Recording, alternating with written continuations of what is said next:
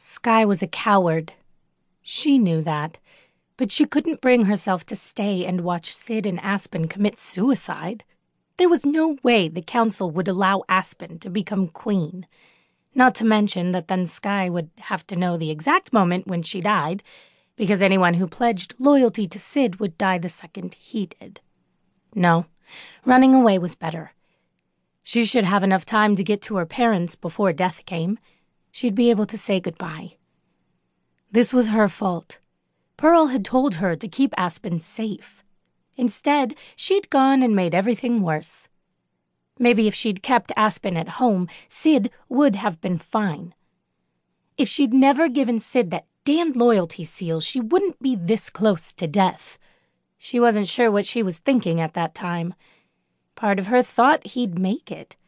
Another part didn't care whether she lived or died. It wasn't like she had much of a life anymore. After Sid became king, she found Everett and begged him to remove the seal that marked how much she loved Sid. Everett did, and now she no longer had a swirl of gold on her ankle. But Everett warned her that there would be a price to pay. She gladly accepted it at the time, but she hadn't expected to feel so empty.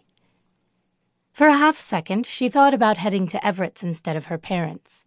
Maybe he could remove the loyalty seal before she died. She shook her head. How cowardly of her. The price would not be worth it. That was for sure. She was only fooling herself, though. She would make the same decision if given the choice. Aspen was the only way they could possibly survive. When Skye dropped her off at the council, there were 3 possible outcomes. 1, she and Sid would die, and all those with loyalty seals would as well. 2, Helios, the final dragon Sid needed to secure all the loyalty seals, would get to him before the council had a chance to kill him. Or 3, Aspen would convince the council that she should be queen and pass the queen's tests. Skye hoped Aspen could do it. Skye's wings were tiring. This could be the beginning of her death. She hadn't known anyone who had died because of the loyalty seal, and she didn't know how it worked. She spotted a lake below her and decided to stop and get a drink.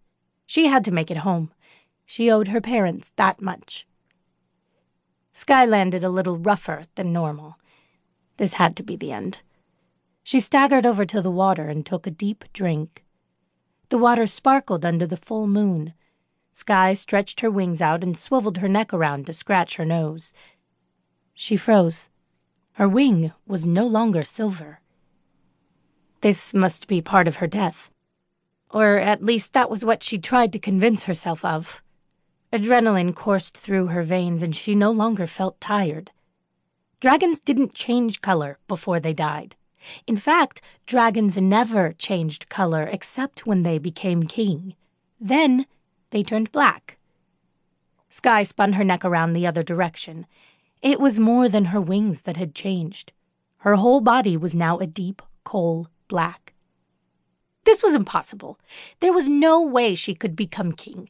Sid was king, unless he died. Then someone else would take his place, but that someone had to be a full royal dragon and male, of which she was neither. There had to be some huge mistake. Maybe she was dreaming. She stuck her head in the cold water and came out again. Still black. This wasn't possible. Unless that stupid prophecy, the one that said 3 kings would rise. The one that said they could come from other races. But she was still female.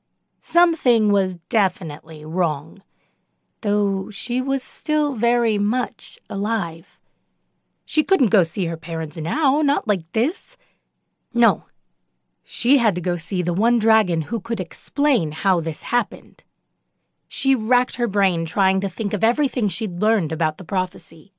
She loved history, and so she studied a lot, but this baffled her. Nothing in the prophecy said anything about a girl. She'd spent hours listening to Everett's boring details about the prophecy, yet he hadn't mentioned that females could become kings. He was so in for it.